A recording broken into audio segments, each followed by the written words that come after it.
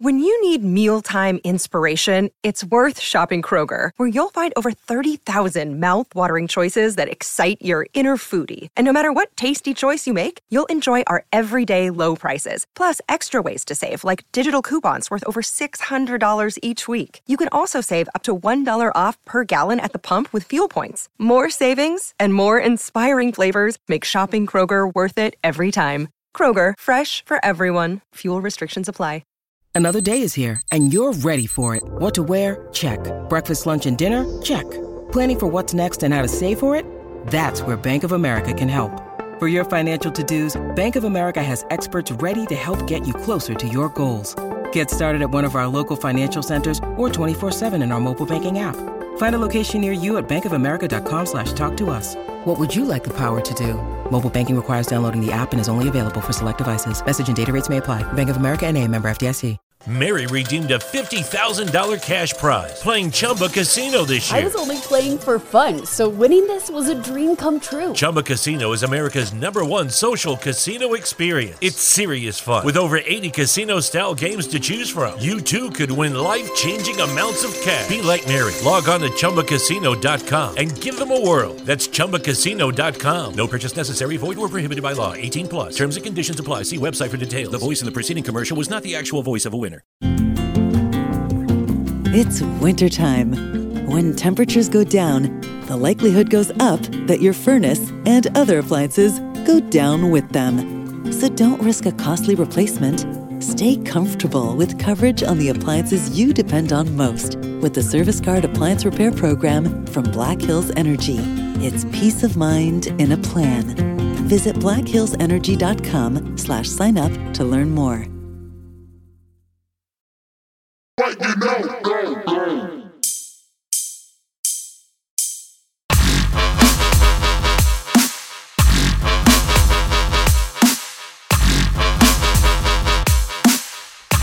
is going on, Belly Up Sports fam? Mr. Shaka Cummings, Mr. Parker Ainsworth. Welcome to F in Sports, the podcast with two teachers grade sports' biggest issues.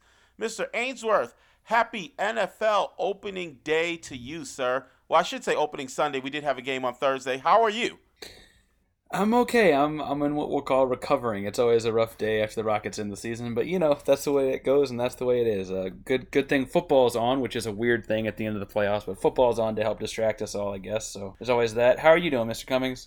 I am great. So we had our first football game on Friday for the team that I coach here in Kentucky. We scored a touchdown with a little under 30 seconds left after creating an interception to get the ball back, and then we intercepted the ball with about 20 seconds left to clinch the game. We ended up winning, so I feel great. I'm the defensive coordinator, so when the defense plays well, we force 3 turnovers, so it's all good for me. And none of my teams are expected to do anything anyway, so I'm not worried about the end of the season. Nick's season been done a long time ago, so I'm feeling pretty good. Mr. Ainsworth, how about we go ahead and hit folks with some gold stars and detentions? Do you have a gold star for us? Yeah, my gold star is going to go to Osaka for her win at the U.S. Open yesterday. I guess we record this on Sunday, so her win yesterday. Going down 6-1 in the opening set is obviously not ideal, but the resolve and intentionality she went through the next 2 sets with was pretty powerful to watch. The other thing I'll say is that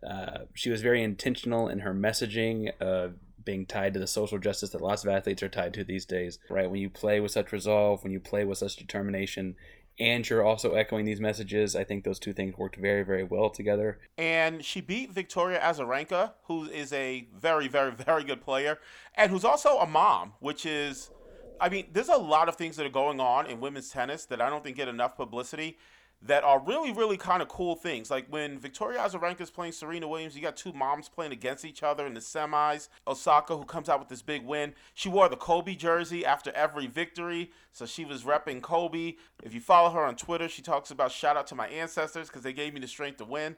There's a lot of positive there. Lots of stuff, yeah. Absolutely. My gold star is going to go to you, Mr. Ainsworth, because after the Lakers' victory last night, we had a text conversation, and I'm not going to lie, I was trying to poke the bear a little bit. I was like, hey, you even going to watch the fourth quarter?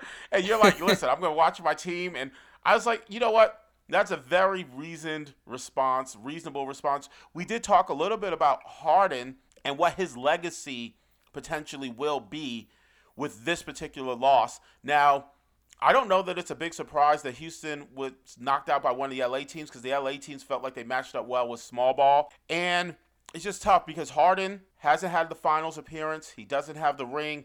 And so historically, where do you rank him, considering he's got an MVP? He's been top 3 in the MVP voting how many different times in his career? He 4 feels of the last like 5. That's what I'm saying. He feels like this great player who is he going to fall into the Barkley category? Is he going to fall into the Malone category, the Patrick Ewing category, the Reggie Miller category? Like these guys who are historically great players, John Stockton, who don't get the ring. Like, is he going to fall there? Are we going to look beyond that? Of course, his career is not over. He could also win a ring as well. And so we just were having this conversation, and I thought you had a very reasoned approach. Now, there were a couple of times where I said you were too close to the forest to see the trees as a Houston fan, but, I mean, for the most part, definitely very reasoned. Well, I could put a lot of Rockets in detention for yesterday. I think my big thing keeps coming back to there's only one sport where winning is an individual stat, and that's pitching in baseball. And so that's why I tend to think about team sports the way I do, I guess. But speaking of things not going our way, detentions I have for this week, I open up with Odell Beckham Jr. And I'm probably going to get some flack for this because part of this is like what happens in his bedroom should stay in his bedroom, and it shouldn't be up to him. Yes, it should. Whatever happened in his bedroom should have stayed in his bedroom. I don't even know why we know about this. Well, and it's not his fault that some Instagram model went out and started blabbing on whatever podcast she was doing or whatever clip that was from. I'm not really sure, but she went out there and talked about some very gross, disgusting feces-related details about the bedroom. And I was like, whoa, wait a second here. Yes, that's an invasion of, like, she probably shouldn't be out there telling Odell's business. But Odell also needs to be watching who he's doing his business with. This person clearly wants the clout and clearly went out there and was like, I'm going to put my name on this. And he hadn't said a whole lot of things since. And there was a lot of Cleveland Browns jokes to follow and things like that. By the way, not okay. There's a really funny piece on Belly Up too by Kev if you want to go read that. But it's not really okay. Like to share that, and that's fine. But also, you need to watch what you're doing, Odell. If you're going to find some Instagram model to do this with, people making money on Instagram are all about clout and all about getting their name out there. Of course this was going to get out. Like, what were you doing? So detention for Odell for that one. I'm not following up on that story. I'm just going to move on to the next detention. I want to give a detention to our good friend Jay Johnson, who you definitely should listen to Hardcourt Honeys. You should definitely read everything that she puts out there on Belly Up. We had a little Twitter back and forth yesterday. She is the biggest Toronto Raptors fan I know. She the North is my nickname for her. And the Raptors go down to Boston, Game 7. The Celtics are going to advance to the conference finals. And I know that it's tough for Raptors fans. That being said, the tweet that she puts out that I took issue with was one where she was trying to talk to the Toronto Raptors fan base and say, hey, you guys need to be more reasonable because Pascal Siakam didn't do as well in his first playoff series. And we can't talk about like trading him and stuff because the reality is there are other great players who have not performed as well in their first playoff series. And then she referenced number 23. And as soon as I saw that, I was like, this is a really bad take by a really smart basketball person. What you're saying is, hey, there were these expectations on Michael Jordan, and he was as great as he was down the road. We can't expect Pascal Siakam to kind of be that right away. Why are you comparing Pascal Siakam and Michael Jordan? Like, that's the issue, right? So that's the big thing with Pascal, right? As we saw a year ago, when he's your second best player, you're a very, very good team, right? When he's your best player, you're still really good, but you're not really the same team. And the reality is, isn't that Toronto? Part of what I just want to say to Toronto fans is, you got a chip. So just enjoy the chip. But don't misconstrue winning that chip as your team is something that it's not. Historically, your team has been a letdown in the playoffs. You got Kawhi, and won the chip. And we could talk about 4 bounces and whatever, but you won it. So I don't want to. I'm not the person who's going to talk about that. Oh, see, I'm the one that is, because my thought is on those 4 bounces is if it takes one less or one more bounce, do we even think of Pascal Siakam in the same? Do we think of Kawhi Leonard in the same light? I think that he gets a lot of extra cushioning from having a deep playoff run last year, but that team's a whole different team with Kawhi Leonard on it last year. Like, obviously they're not a bad team without him, but they were a whole different team. And the ball did bounce the right way, and they got the chip. So to me, I don't want to deal in alternate realities. I just deal in the reality. And so now when I look at this year and I look at Toronto had an incredible year. They made a deep run in terms of getting to Game 7 in the conference semifinals against a Boston team that I picked to go to the finals. They gave them more than I thought they was going to give them. Frankly, again, we could talk about lots of things. If Taco Fall tips a ball Game 3, things might be different, right? And maybe they get swept out of that thing. But they didn't. They dealt with their reality, made it to Game 7. I just want to, congratulate Toronto for the things that they've done and acknowledge that their history doesn't go away. And so when you talk about Pascal Siakam and you try to put any comparison with Michael Jordan, it's a ridiculous comparison. He's not that. He's never going to be that. So why even mention that? What you should mention is, hey, we have this all-star player. We have this veteran all-star point guard who really has showed up in the last 2 years in terms of the playoffs where he didn't in his entire career prior. And say, hey, we got Masai Ujiri, who's a great builder. We have Nick Nurse, who's the coach of the year. And just be happy with what you got and talk about what you're going to do there. The moment that you evoke the name of Michael Jordan, it's just dumb. Because it doesn't matter what your point was. It's only a comparison to Michael Jordan, which Pascal Siakam never wins. He's going to lose. And it's also not fair to Pascal because we've sat here, talking about how he's not Michael Jordan for a long time. Also, no one else to ever play the game has been Michael Jordan. That's just not fair to him because he can be really good and not be Michael Jordan. LeBron James is really good and also not Michael Jordan. Like there are lots of players that are really, really good and not Michael Jordan. And that's not a knock. Every player that's ever played is not Michael Jordan. That's the thing. So why even bring that name into the conversation? Mr. Ainsworth. How about your next attention, sir? My next attention and I tried to figure out ways to turn this into a thesis, honestly, just to have more time to talk about it. So I don't mean to take the goal stars and attentions to take too long. But my next attention goes to Skip Bayless for his comments on Dak Prescott in the middle of this week. And I think part of the reason it was so hard to make this into a thesis was because it's not really any argument on his side. There's no arguable statement like a thesis typically would be. This is just wrong. And I honestly, when I saw it, I tweeted out this is fireable. In 2020, we take account of people's mental health. Mental health is health, right? And so Skip Bayless in the middle of the week questioned Dak Prescott's ability to be a leader of a football team because he had dealt with, depression and mental health issues following the death of his brother, who succumbed to depression and suicide. And so I don't understand how in 2020, when for the last several years we've had, and I guess they are in the NBA, and Kevin Love and DeMar DeRozan and some really powerful guys have opened up about their own mental health, but we've seen that these folks are human, right? The idea that this was somehow a weakness or a detractor or anything that could take away from his ability to lead a team, as opposed to the exact opposite, right? Because Dak Prescott speaking to a locker room of 53 pros and other 20-something practice players, so 75 other men his age or roughly his age or in the same whatever, that are living the same life as him, and he's out there saying, guys, I've dealt with this thing and I am dealing with this thing, and as the leader of this football team, that's what I've been going through, and other guys on that team could very well be doing the same thing, right? That's so many other human beings living their own lives that could have very, very similar circumstances that we don't know about, right? Because we don't know about all of them that aren't the quarterback of the Dallas Cowboys, right?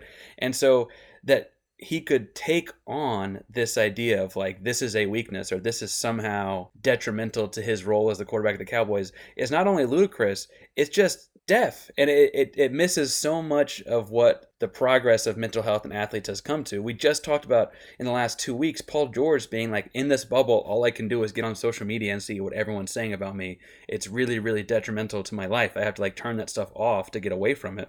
Anyway, I can go on and on and on, but the reason I don't think we can come up with a thesis for it, this was just wrong. And Fox Sports has several guys on their network that I could talk about being wrong about a lot of things and get fired for this, that, and the other. But I don't understand how he's sitting here with a job, and I haven't really understand how he had a job when he was debating LeBron's greatness as a basketball player many, many years ago. But this is different. This is a very, very different issue, and I'm not really sure how he ever comes back from that one. It's Skip Bayless. This is what Skip Bayless does, right? He wants clicks. He wants attention. Awesome. You got the attention. And you come off like a jerk. So if that's your deal, that's fine. The reality is this is what Skip Bayless has been forever. Like from the time he was with ESPN, this is why I didn't enjoy watching First Take. He is who he is. What I don't believe, in all honesty, Parker, I don't believe that he believes what he says most of the time. I think that he believes that there's a character that he's supposed to play, and so he plays to that character, which is fine. But just understand that the same energy that you bring to playing to that character, other people are going to bring to criticizing you and that character. Why do companies continue to put you on television? If they want to put people that will yell about sports on television, there are 2 teachers sitting right here that are making teacher salaries. You wouldn't have to beat it by that much. No, you can pay us a whole lot less than you pay Skip Bayless. I don't get why people pay to watch him yell about sports, because he's not insightful. He's not offering analysis, and he's just cruel to the athletes. I just don't get it, man.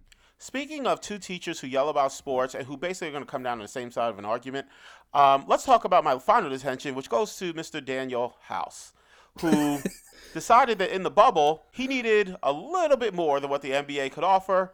He ended up violating some of the bubble rules, and I believe it was Game 3 when it came out that right now he is suspended, and then eventually he got kicked out of the bubble. So apparently what happened with Daniel House is that he tried to invite one of the COVID testers into his room, and it wasn't just to have milk and cookies, if you know what I'm saying. So the NBA finds out about this. This is a clear violation of what behavior is acceptable in the bubble. I think it even came out that he might have been reported by the player snitch line, but I digress.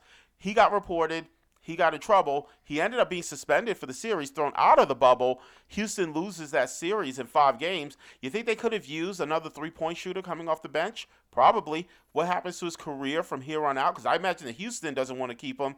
So now I don't know who's going to pick him up.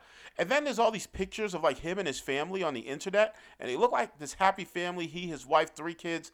I just hope that it was all worth it, Mr. House.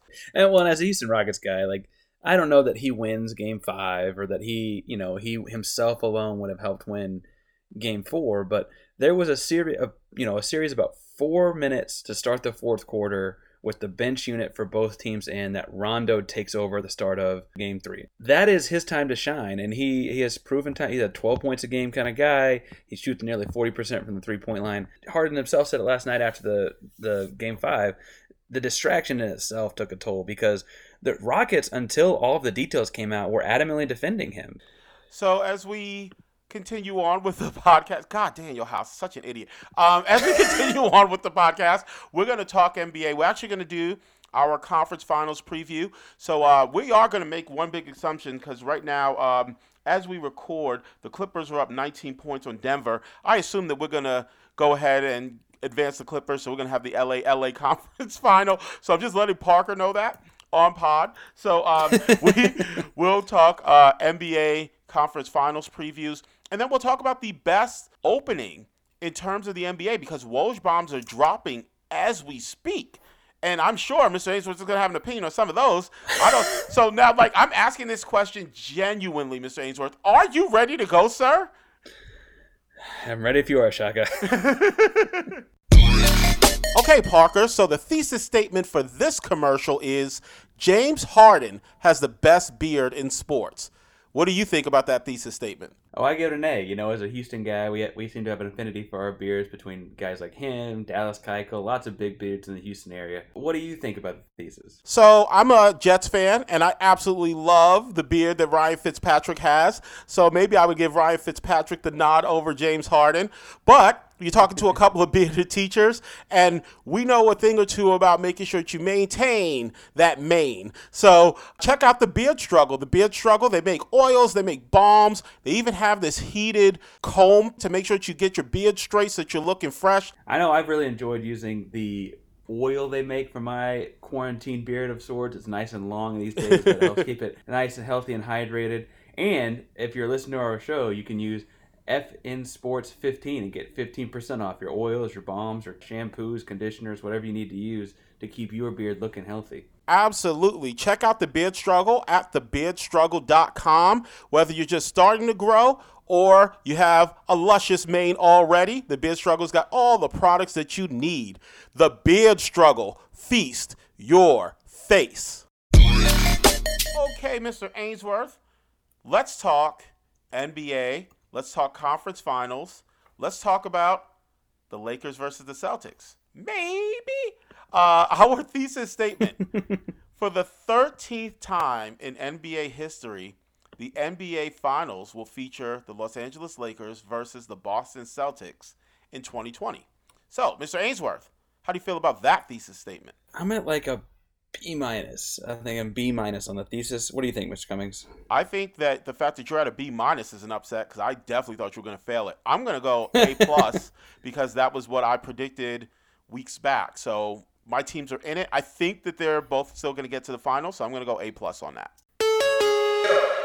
Okay, Mr. Ainsworth. So now we get to do our conference finals preview. For the 13th time, the NBA Finals will feature the Los Angeles Lakers versus the Boston Celtics here in 2020. You went B- on that, which I'll be honest, I thought you were going to go lower because I feel like you probably think Miami could beat Boston. So I'm just curious as to what your thoughts are there. Well, I went B- or C+, or I was thinking somewhere in there in the middle because I actually, obviously, I think I agree with half of it. I think the Lakers win the West. I don't bet against LeBron because LeBron, when he makes the playoffs, he obviously got hurt and missed it last year, but when he makes the playoffs, he's been in the finals every year since 2010, right? And so I'm just not, unless he gets hurt, I'm not betting against him. So that's my take out west. That's fair. And we'll dive more into that in a second. Out east, which brings my grade down from an A, high A down, is I don't know that I'm picking Boston. I don't know that I think Boston is quite deep enough to beat what Miami does. I think some of the stuff Miami does will give Boston trouble. When in doubt, bet on Pat Riley. But I will say that the idea that there's a 13th possible meeting between two franchises in the NBA Finals, like that is a crazy, crazy rivalry. Probably some conspiracy theorists kind of work out there as to why that would be happening again. Frankly, if that happens, we're looking at some altered legacies as well, because it's going to require a couple guys playing very, very well. Before I get into why I think the Heat can beat the Celtics, and I think we're going to focus on this one because this is the side of the bracket we disagree on, what made you pick them several weeks ago that you're still noticing, or that has there been something changed in the last couple weeks that makes you feel stronger about it? Nothing has changed that makes me feel stronger. If anything, the thing that scares me to death is Jimmy Butler and how well he's played in the playoffs. I actually wrote an article, months ago, pre-pandemic, around the All-Star break, kind of doing NBA awards for Belly Up. And I said that the MVP was going to be Giannis at that time. But I said the guy who should win the MVP that's not gonna, because we basically picked the same 5 guys to talk about, is Jimmy Butler. Jimmy Butler back then had Miami doing things that were incredible. And he's only come into the bubble. It really solidified my perspective there, including taking out the guy who is probably going to win the MVP in Giannis. What Jimmy Butler has done in Miami is incredible in terms of that resurgence. And I know I want to give the credit to Jimmy Butler. I know you want to give a ton of credit to Bam Adebayo, so I'm not going to deny that because that's a UK guy. He deserves some of that credit as well. What he was able to do defensively against Milwaukee's bigs, because he hedges on Giannis, right? But he also has to deal with the Lopez brothers when they go down low. And anyone who comes to the basket, he's the interior presence that's trying to swat your shot. So what Bam Adebayo was able to do in terms of anchoring that defense, I thought was incredible. They're getting big shots from Tyler Hero, another UK guy, from Duncan Robinson. So, this is a team that feels like they're hitting the stride at the right time. They're scary because Jimmy Butler fears no man. Spoelstra, as a coach, has rings, so he knows what it takes this time of year to be successful. So it's scary. And, oh, by the way, it's not the full-go Boston Celtics. Gordon Hayward is not playing. So it's not even Boston at full strength still. Now, what caused me to say, hey, Boston, I think that they're going to be the team in the finals, is this level of success that they had 2 years ago. I honestly felt like the disruptor to their success was Kyrie Irving last year. So now you got rid of that disruptor. It made sense to me they would revert back to what I saw 2 years ago. And it feels like they have. When you watch them play, Kemba Walker comes in and adds what Kyrie was supposed to in terms of a ball handler, someone who can initiate offense, someone who can get his own shot. But the deal with Kemba is he's going to also initiate offense for other players. Like, it's not just like him trying to go one-on-one in this isolation for 10 seconds. If he gets into the lane and you collapse, he's kicking the ball out. All of a sudden, Daniel Theis is like hitting shots and whatnot. So that's a function of the offense working really well. Marcus Smart has stepped his game up tremendously. So incredible, just incredible.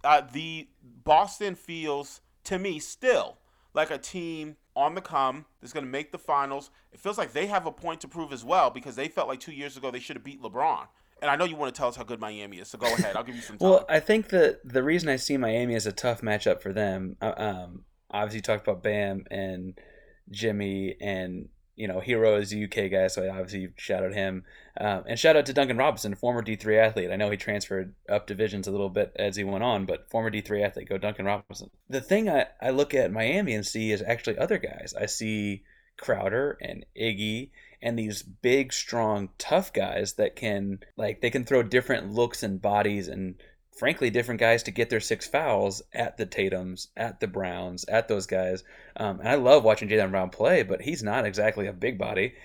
And I think that that's part of what they did against Giannis, right? Now, obviously Giannis doesn't do as much with the ball. He's much more about explosive athleticism as opposed to ball handle and skill on fadeaway jump shots that Tatum does. But the way they beat Giannis is that they threw a bunch of those thick, long wing defenders at him. And then you've got Bam, who has shown, at least against the Lopez brothers, like you're saying, that he can do a good job of both getting to the rim and protecting it and closing out on a three-point shooter. So if you've got Daniel Theis out there, whatever, that can hit, 1 out of every 4 threes or whatnot, whatever it is, he can get out there to him. I think that the other thing that has been obvious to me in watching the Heat play, though, is that long layoff did wonders for Goran Dragic, right? They show up in the bubble, they start Kendrick Nunn a couple games, whatever it is, and then it kind of has to switch to Dragic after an injury or whatever it was. And now Dragic is playing, and Dragic is playing at a different level than he was during the season, but it's also he's playing after 4 months off as an older player, right? And he's playing, very efficient basketball, running very good offense. And we've seen Dragic play very well before at younger parts of his career, but he didn't necessarily have the teammates around him. And now he's got some strong teammates around him. There was the quote at one point in I think it was game 1 of the Bucks series when Jimmy had 40, and he just looked at his players in a timeout with 5 or 6 minutes to go, and the quote was guys, I'm not really going to pass the ball anymore. I'm just going to shoot. And there might have been an expletive or two in there too, but it was oh, he's going to do that. And if Jimmy can be that guy, then they have that guy. They have all of these defenders. They have versatile guys. Boston's coming off a 7-game series that they probably thought they had in the bag with 0.6 seconds left in game 3. So I think that there's some aspect of getting worn out too. I see Miami having more options to go with, and I think that's important in this bubble playoff. We can bash on the Houston Rockets when we get to the Western Conference if we want to, but the Rockets play one style of basketball. Once you figure it out, they were kind of stuck, right? And whether you're Oklahoma City or you're LA, once they figured out the Rockets were kind of in trouble.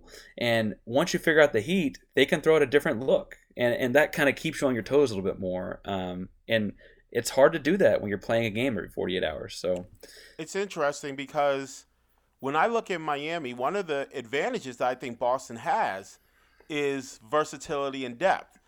Boston is going to play 10 guys even though Gordon Hayward's hurt. Miami might play 9. Crowder's going to play, Adebayo's going to play, Dragic, Hero. They're going to play Jimmy Butler. Some of these guys, I don't know how many minutes Kelly Olynyk's going to get. We'll see. Kendrick Nunn. It's not that these guys don't play. Obviously, they do. I'm just curious as to their roles in this particular series. So, for instance, what's Kendrick Nunn's role going to be if he's struggling shooting? Because he can't guard Tatum, he can't guard Brown. So now, where does he fit? I'm just curious as to what happens with Miami. Obviously, they've had a lot of guys who have stepped up their play, right?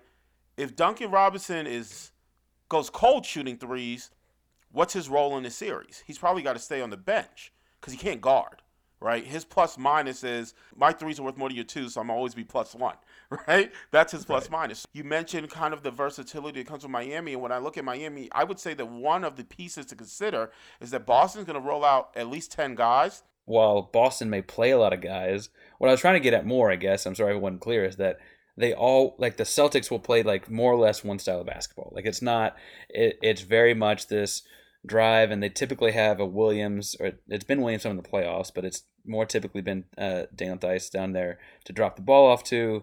I guess there was times it was Enes Kanter, but I think everyone's seen that Kanter can't really play defense in the playoffs at a good enough clip. He still might play in this series only because Grant Williams is so small in terms of height against Bam that it feels like you might use Enes and just understand that he's a liability on defense. Yeah, well, and I think Robert Williams has shown some toughness to him, but I don't necessarily know that he's a good matchup for Bam either, like you're saying. I just don't know how. Man, I don't know how it changes what they do, right? Like how much you can play Brad Wanamaker, but he's really not going to change what they do on the floor. Versus when Miami changes lineups, like you're saying, they're about 9 deep as well. When they change lineups, their style of basketball changes. And so if you're on the floor and you're doing your coverage assignment, all of a sudden you got to know that now instead of dropping on this pick and roll, I got to trap there. And those kind of things change, and that's difficult. Feels like a 7-game series regardless, right? Doesn't this feel like it's going 7 and game 7 is going to be knockdown, drag out? It feels like, hey, if Jimmy Butler is really that level, he's going to elevate his team, get them to the finals. If Jason Tatum is taking the next step, he's going to elevate his team and get them to the finals. I'm looking forward to this 7-game series because I firmly believe it's going to be that. I just believe that Boston is going to prevail in the end. So I'm curious as to your official prediction, Mr. Ainsworth. I would say Miami in 7 because I know Boston's really good. I will say if Boston wins in 7, that probably necessitates Jason Tatum taking it up in even another notch, right? Because he'll have to match the intensity of Butler while also leading them in several statistical categories. And so that will be it's not that I don't think he'll ever do in his career. It's just where he might have done that at 24 or 25, he's got to do that like this week, right? And so I don't know if you're tracking this Clipper game. When you guys are going to listen to this podcast, it's going to be Monday, Tuesday when you listen. We're recording Sunday afternoon. And I kid you not, at the beginning of this podcast, the Clippers were up 19. The Clippers are now only up 5 with about 3 minutes, 50 seconds left to go in the third. It is 73-68. So now we're about to talk about the Clippers playing the Lakers, and I am not sure that the Clippers are even going to win Game 6. I do think that the Clippers are going to prevail in that series, and I do think that the Lakers are going to best the Clippers, and what I'm going off of there is really LeBron. I think that LeBron is not going to lose in the conference finals. Now, if he's going to lose, if somebody's going to beat him, it's Kawhi, right? Kawhi is the dude who, listen, when free agency rolled around this summer, Kawhi had the option to go to the Lakers. And he said, I'm not going to go play with LeBron. I'm trying to beat LeBron, right? He's done it. He has an NBA Finals MVP from his time in San Antonio when he's a rookie because of his defense on LeBron. Now, people can go back and look at the statistics in that series, and you might have some questions about what he was able to do defensively against LeBron. But know this, if you watch those games, it felt like Kawhi definitely impacted what LeBron was able to do. And by the end of that series, he was a 20-point-per-game scorer. Like, San Antonio had something. The interesting thing about Kawhi's 2014 Finals MVP is I actually liken it a lot. Oh, I'm sorry. Hold on, Mr. Ainsworth. It is 73-72. This game is crazy. I got the score going on the back right now. But what I will say is one thing I think is interesting with Kawhi's 2014 Finals MVP and Iguodala's 2015 Finals MVP is it seems like both guys got the MVP for holding LeBron to like absurd numbers defensive. He still dropped absurd numbers on them, but defensively they like kept him from winning the series on his own, right? Like he still got 35 plus. He still got in that 2015 series against Iguodala, he got like 35, 12 and 8 or something like that, right? Like just a crazy statistical line. but the defense was just enough to keep him from winning the series. And so Iguodala gets the MVP. I feel like Kawhi's 2014 felt very similarly. I have 3 jerseys hanging in the room I'm sitting in right now. One is Michael Jordan, one behind me is LeBron, and one to the left of me is Hakeem Olajuwon. Maybe that's my own bias in having LeBron as one of my guys, but that also felt like a cry for a PJ Tucker jersey for the holiday season. So if anyone's listening, he'll take one of those. I have a PJ Tucker Texas jersey, actually, number 2 at Texas back in the day, but a black Houston one would be sweet to anyone who wants to donate to the pod. The interesting thing when I look at this game we're recording during with the Clippers and Nuggets is the funny thing to me is exactly what's happening in this game is why I would pick the Lakers over either team. Obviously, I'd pick the Lakers with the Nuggets because they're a better basketball team than Nuggets, right? And I don't think I'm breaking any eggshells with that one. They're a better version of the Nuggets. Like the Lakers can do what the Nuggets do better than the Nuggets can do what the Nuggets do, in my opinion. Right. They're both big teams, both can run, their bigs can shoot. And so I think that they're both very, very similar basketball teams. The Lakers are just better. But this lull in the Clippers that came up last game. It came up in game 2. It's coming up as this game that's going on as we're recording right now. LeBron's gonna exploit that. LeBron's that's not gonna be okay. That's not good enough. And it's the same team that has guys that load manage, that has guys that take games off, that has guys that go get chicken wings from a strip club on the way back to town. Like those. To be kinds fair, of the things, wings are named after him. You're talking to a guy that, drowned his tears last night in wings and Truly. Like, I totally get why wings are good food. Those kinds of things are things LeBron will take advantage of. And I'm not saying that means Kawhi is not a good basketball player, or that Paul George is not a good basketball player, or that any of those guys. If anything, I think Zubac is probably an underrated basketball player, right? They have some really good, talented basketball players. But those are the kinds of things that LeBron will take advantage of because LeBron is LeBron. Like, there's just no other way to put it, right? The thing that LA did in the Houston series that is also not getting a lot of talk because it seems like we're going to get to coaching stuff in a minute, but with the Houston talk has been more about what they need to change. Their bench played unreal, and Rondo went for 20 and 10 a couple times, right? And if they're going to get 20 and 10 out of Rondo, you can't beat them. Like, I don't really care who you are. Like, if Rondo's going to come off the bench as a 6-man and give you 20 and 10, you're done. Like, that's just the way it is. I don't care who you've got in Lou Williams and Montrezl Harrell. Rondo coming in for 20 and 10 on top of having LeBron and Davis, you're done. You're done. It doesn't really matter. Playoff Rondo is a thing, and people were laughing at it at the beginning of the playoffs as if they forgot that he was the lead dog on a championship team. Like, he was the point guard the year Boston wins that championship. And we talk about, the Boston 3 party, right, with Kevin Garnett and Paul Pierce and Ray Allen.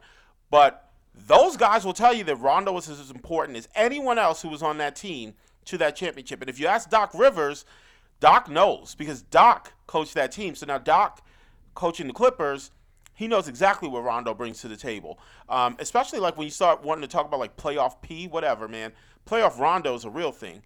And when I look at the Lakers, again, the Clippers are a bad matchup for anybody because there's no style that you can play that they can't, and that they can't play well.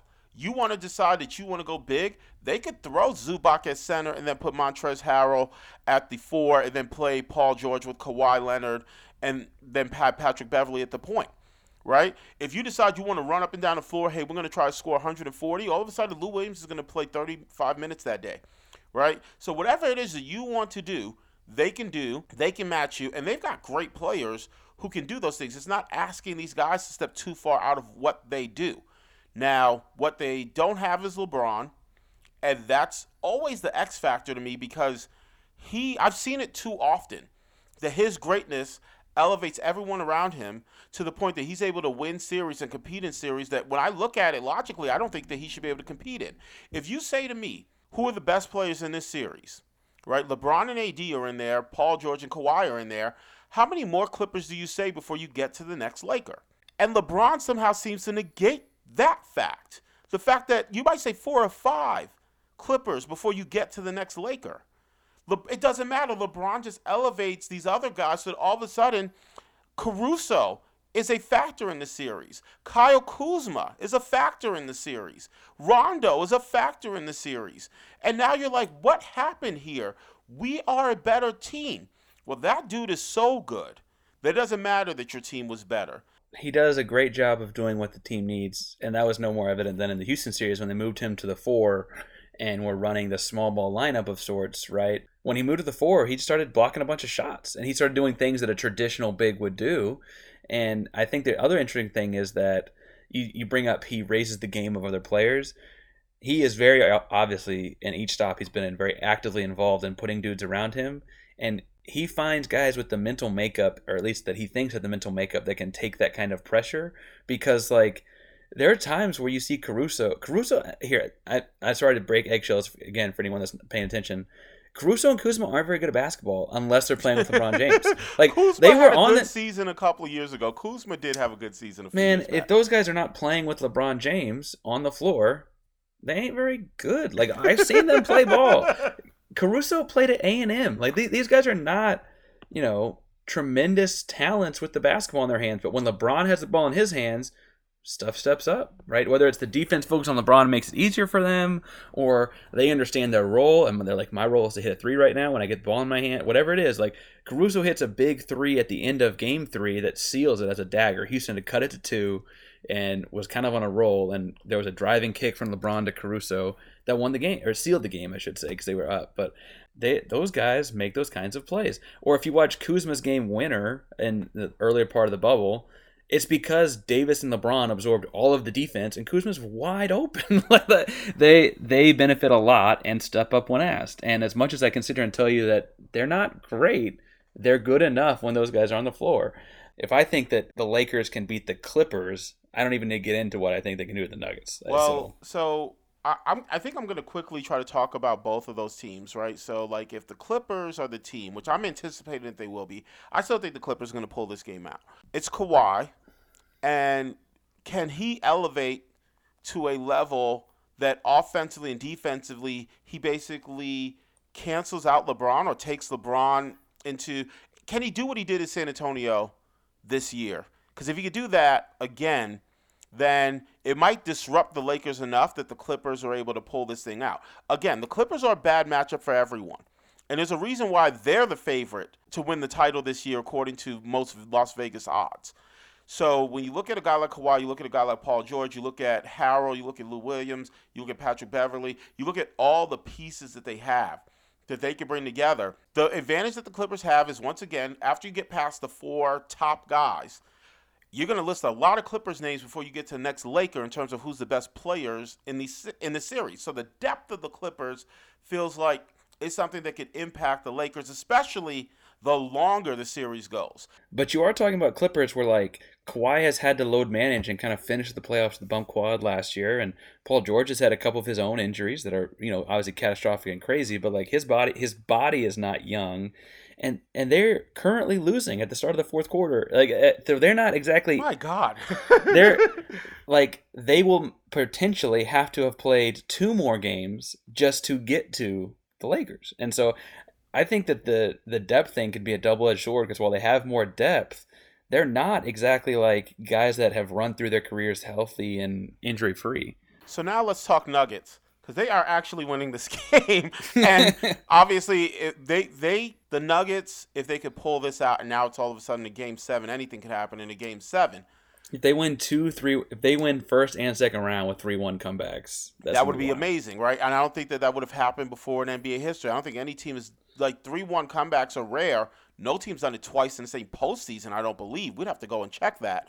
The Nuggets, what they would offer in terms of a challenge to the Lakers, to me, Jokic becomes a huge deal, right? Because you have to deal with him and his playmaking ability, and the fact that he is the offensive initiator. The piece with Jamal Murray and where his game has elevated to in these playoffs becomes something that's incredibly relevant. I also think that the Nuggets are a deeper team than the Lakers as well, because they bring Michael Porter Jr. off the bench, and people got onto him after talking about, hey, I need more shots, but then he steps up. Like, they got him some more shots, and all of a sudden he's scoring points in the playoffs. So the Nuggets, in terms of the depth that they have, and they have the kind of depth that's scary because they're the biggest team in the NBA, so they can actually out-physical you as well. And maybe that's a strategy to try on LeBron. We know that the Celtics, years back when they had Kevin Garnett, felt like that was how you beat LeBron, right? Just bang him. I'm not betting against LeBron because LeBron elevates everything, and even though you might have a lot of depth, he's that level of great. And what I would say is that the two best players in the series still feel like they both play for the Lakers. The Nuggets Lakers is a deal where they're overmatched, and this I would say they're overmatched against the Clippers, except the Clippers very clearly, as I talked to about why I think they would lose to the Lakers, they fall asleep at times and they kind of coast at times. LeBron doesn't do that in the playoffs. Like, LeBron does not coast. LeBron has lost plenty of NBA Finals series, and in the early part of his career, lost in the conference finals several times. He has not lost because he is coasting. That is not how you beat LeBron. You don't take advantage while the guy is coasting. And so I just don't see the Nuggets taking advantage of that in the same way that they could take advantage of it against a young Utah team or against this Clippers team. Okay, Mr. Cumming, sticking in the NBA, but looking more to the offseason, which has started for some teams like my Houston Rockets earlier than others. We're looking at vacancies, specifically head coaching vacancies. So the thesis reads, of the current NBA head coaching vacancies, the Philadelphia 76ers are the best opportunity. So I think I'm going to go like C+, but there's variance in there. It depends on what happens with the entire Philadelphia organization. And I do think that there's openings that some might consider better. And let me just say that the Nuggets are now up 5, so there's one opening that might come open if the Clippers can't come back in this thing that folks might think is better as well. How about you, Mr. Ainsworth? What do you think? I give it a fairly low grade. I'm thinking like C+. So I do pass it, I guess. The kid's eligible, but I give it a C+, I think. All right, Mr. Cummings. So we're looking at head coaching candidates, and you bring up the Doc Rivers situation that may be tenuous, but without going too far ahead, what are you thinking? I'm thinking that Doc Rivers is teetering. But of the current NBA openings, right? So Philadelphia 76ers, a current opening, that's a squad that still has Ben Simmons and Joel Embiid. And so obviously it's a great opening because you have those two star players, and you need at least a couple of guys if you're going to compete for championships. The thing that's scary there is it still feels to me, and I know that every time I say this, Parker points out, hey, those guys are young, give them time. It feels to me when I watch them that they don't gel. And this playoffs, Ben Simmons is hurt, so I don't know that I should extrapolate too much from this particular playoff in 2020 in the bubble. That being said, they don't look like they play well together. They don't look like they fit. They want to occupy similar spaces on the floor because Ben Simmons doesn't want to shoot. And so I don't know how those two guys fit together. So if I'm a coach coming in and I'm thinking about what I need to do, I don't know that looks that attractive to me, especially if I don't have some say in what's going to happen in terms of that front office situation. Because if Elton Brand is making all the decisions, and that's a whole weird deal too, where Elton Brand's making the decisions because they fired Brian Colangelo, but then all Colangelo's staff, I think, is still there. And so Elton Brand, anyway, Philly's situation feels like a weird one that isn't just about my X's and O's on the floor. We have to figure out what we're going to do with Embiid and Simmons. I look at a team like New Orleans, and I say, give me that Zion Williamson. Give me the Jrue Holiday. Give me Lonzo Ball. Give me Brandon Ingram, right? I want those guys. They're young, and I can build them together, and they feel like what NBA basketball has evolved into. If you talk about organizations, Oklahoma City is open. That feels like a great organization to walk into. The Houston Rockets, they're open because Mike D'Antoni, as we were doing this podcast, went to Houston and said, hey, I'm done. You can't fire me. I quit. Well, I guess his contract was up, right? He just said he's not going to re-sign with you guys. So the Chicago Bulls is interesting because they have a lot of young players. And I think that they're young talent. Like, I want to say they're talented, but that's a whole interesting deal too, where there's a new GM that's coming because they got rid of Paxson. So what's the whole situation going to be there? You got a bunch of young guys that really haven't done anything in the league, and there's not a Zion Williamson type where you're like, oh, his potential is through the roof. Right, you got a Zach LaVine. So I look at them and I'm like, that's interesting. The Pacers are interesting. I'm probably going to say that the New Orleans Pelicans are the best opening, though. I guess I could see, because we're seeing, so Mike D'Antoni just being or I guess I say confirming, but just saying he's not coming back to the Houston Rockets after his contract expired, which also, for the low means that he just coached the last 2 months for free because his contract actually expired July 1st. He may not see New Orleans as valuable as you and I are because he's 69, right? So he is old, and he may not have the time in his career to watch that thing build and flourish. But I would think, keep in mind that Alvin Gentry is a D'Antoni disciple. They just fired that, right? Well, and so that may lead to some, some ruffled feathers. I guess I could see why he would turn down that opportunity for Philly, but pretty much for any of these other candidates, right? The Ty Lue's, the Sam Cassells, Mark Jackson, Jason Kidd, Becky Hammon. A lot of these candidates, I would actually think Philly's the better option. You've been on D'Antoni to Indianapolis for a while, or I say Indiana, I guess. The Indianapolis is the football team, Indiana is the basketball team. We were literally just talking about the Colts a few seconds ago, so give Parker a break, guys. I think that if the rosters are set, that Indiana makes more sense for D'Antoni than Philly is. But if the rosters are flexible, Philly makes more sense for D'Antoni. And so I guess I want to talk a little bit why haven't we talked more about Chicago or Oklahoma City? Chicago's easy to me because they have young guys that have to prove themselves. So Chicago, to me, it's interesting if you're a coach and looks at those pieces and you say, hey, I could build something here with these guys. But, I mean, it's Kobe White, it's Martinen. So it's guys who are young. And you got to figure out what I can do with these young pieces. And Chicago's going to have another high draft pick again this year, which feels like it should be Obi Toppin. I think I've said that already. But but they're going to get another young piece. And so now it's like, okay, if I like all these young pieces, then can I pull this together knowing that Zach LaVine is really the vet there? If I go Which is crazy. That is crazy, like that right? He's a vet is crazy. Yeah. That he's a vet is wild. If I go to Oklahoma City, for instance, like you mentioned Oklahoma City, and I don't know. I'm looking at hoopsrumors.com, and the Billy Donovan piece in terms of him not coming back to Oklahoma City is so new that they don't even have rumors about who candidates are for that gig. And D'Antoni to them actually kind of makes some sense. Now, the question really is there, how did D'Antoni like Chris Paul? And even if the answer is he didn't really care for Chris Paul, they can ship Chris Paul out. There's plenty of teams that will take Chris Paul, including the New York Knicks, which I have no idea why we would. But they would. They would take Chris Paul. But now you got Schroeder. You got Shai Gilgeous-Alexander. You got draft picks. You got whatever assets you're going to get for Chris Paul. That feels like a team that D'Antoni could build in his image and likeness. And maybe you even find a way, if D'Antoni is the guy, to say, well, what can we get for this Steven Adams? Because he's not quite the fit that I want. Could you do a swap where Steven Adams goes and maybe Steven Adams and one of these draft picks to move up in the draft to get a kid like James Wiseman? I don't know.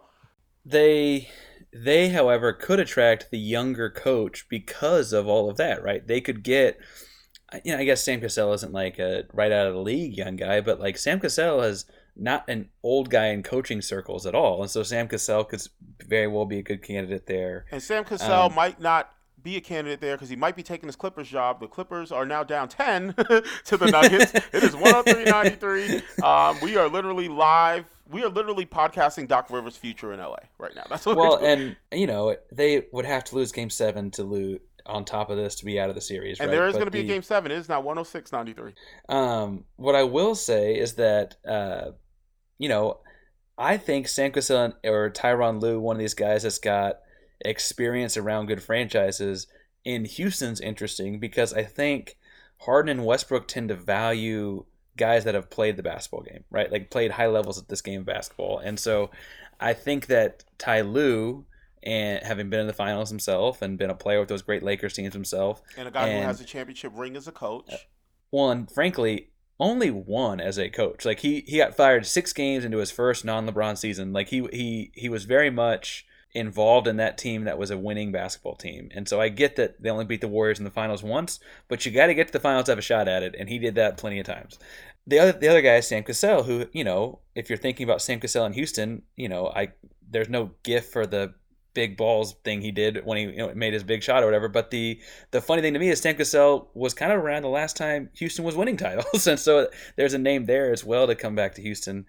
Do you think Mark Jackson ends up landing one of these gigs? D'Antoni doesn't do Pacers. Jackson played for the Pacers, so he has that tie there as a player who was a winner in Indiana. So maybe that could make some sense. I'm looking at, again, hoopsrumors.com, just trying to see where Mark Jackson's name is coming up. His name doesn't come up amongst the folks in Indiana, which is it's disappointing to me. You talked about a person who could go into a situation like Chicago with younger guys. Mark Jackson did that in Golden State and turned those young guys into winners that Steve Kerr then took to the promised land. Again, his name is not coming up as a rumored coach there. And the big rumor there is that Billy Donovan left Oklahoma City because he wants to take the Chicago job. You know, I like Mark Jackson. I know that I like Mark Jackson more than you do. I get the sense, based on the rumors, that I like Mark Jackson more than everyone in the league does. And so I don't know that Mark Jackson is going to be getting a job in this cycle. Getting back to the thesis, because of their youth, we both thought the truth is the best job is New Orleans.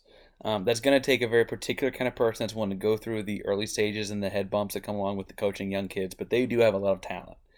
We also, in getting back to the thesis, did not think Philadelphia was, because the roster, we're assuming the roster is not flexible. If the roster were flexible, though, would you agree that Philly is a good opportunity? If you're told that, hey, you got to make it work with Simmons and Embiid, that's a tough deal. If you tell me that I come in, and listen, I could come in as the coach and feel like, hey, after talking to these guys, I think I can make it work. I just don't want to be married to it. We should say before we hang up the pod, Becky Hammon absolutely could and should get a gig in this crazy NBA offseason, right? As many gigs that are open, I mean, she's going to get interviews. I mean. That's not going to be a problem. The question is, number one, does she want – I mean, I get that there's only so many NBA jobs, and maybe she feels like she could be a little more selective. Like, is she going to want Houston? Is she going to want Philly? Is she going to want Oklahoma City? I think everyone would want New Orleans. I think everyone would kind of want Philly as well. But she might say no to some of these, right? But her name is being thrown around in every single one of those places. Friends, that is another edition of FN Sports. In case you have been following along with the Clippers-Nuggets game, it has gone final. The Nuggets 111, the Clippers 98. There will be a Game 7, and we might have to go back and do that whole NBA coaching segment again because the Clippers are the best opening if Doc loses his job. So, Mr. Ainsworth, where can folks reach out to you on socials to let you know about the best NBA openings or to even give you some condolences in terms of how the Rockets finished the season? Condolences are great, but if you come in with guns ablazing, you may get blocked at Painsworth 512. That's Painsworth 512, PAINSWORTH 512, all one word, on Twitter or Instagram. I'll also respond to the show's Twitter using -PA, so that's FNSports2, so FINSPORTS, the number 2. Again, I'll use -PA, Shaka will use -CC, so you kind of know which one of us you're getting. So, like, if you're asking a bunch of Rockets questions and I just stop responding, you start getting a bunch of -CCs. Again, that may be on purpose. Shaka, we also have an Instagram. That would be me instigating that Rockets conversation. We have an Instagram at @F_in_sports. You can find me on Twitter and on Instagram at Shaka Cummings, at CHAKACUMMINGS. Friends, thank you for listening. Please go out, like, subscribe, share, do all those wonderful things to help out the podcast. And please remember, when it comes to sports, don't funk with us. Later, guys.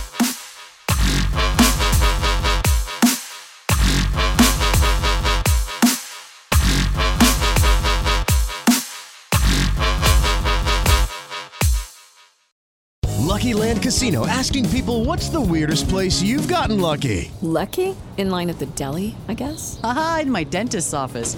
More than once, actually. Do I have to say? Yes, you do. In the car before my kids' PTA meeting. Really? Yes. Excuse me, what's the weirdest place you've gotten lucky? I never win and tell. Well, there you have it. You can get lucky anywhere, playing at LuckyLandSlots.com. Play for free right now. Are you feeling lucky? No purchase necessary. Void where prohibited by law. 18+. Terms and conditions apply. See website for details.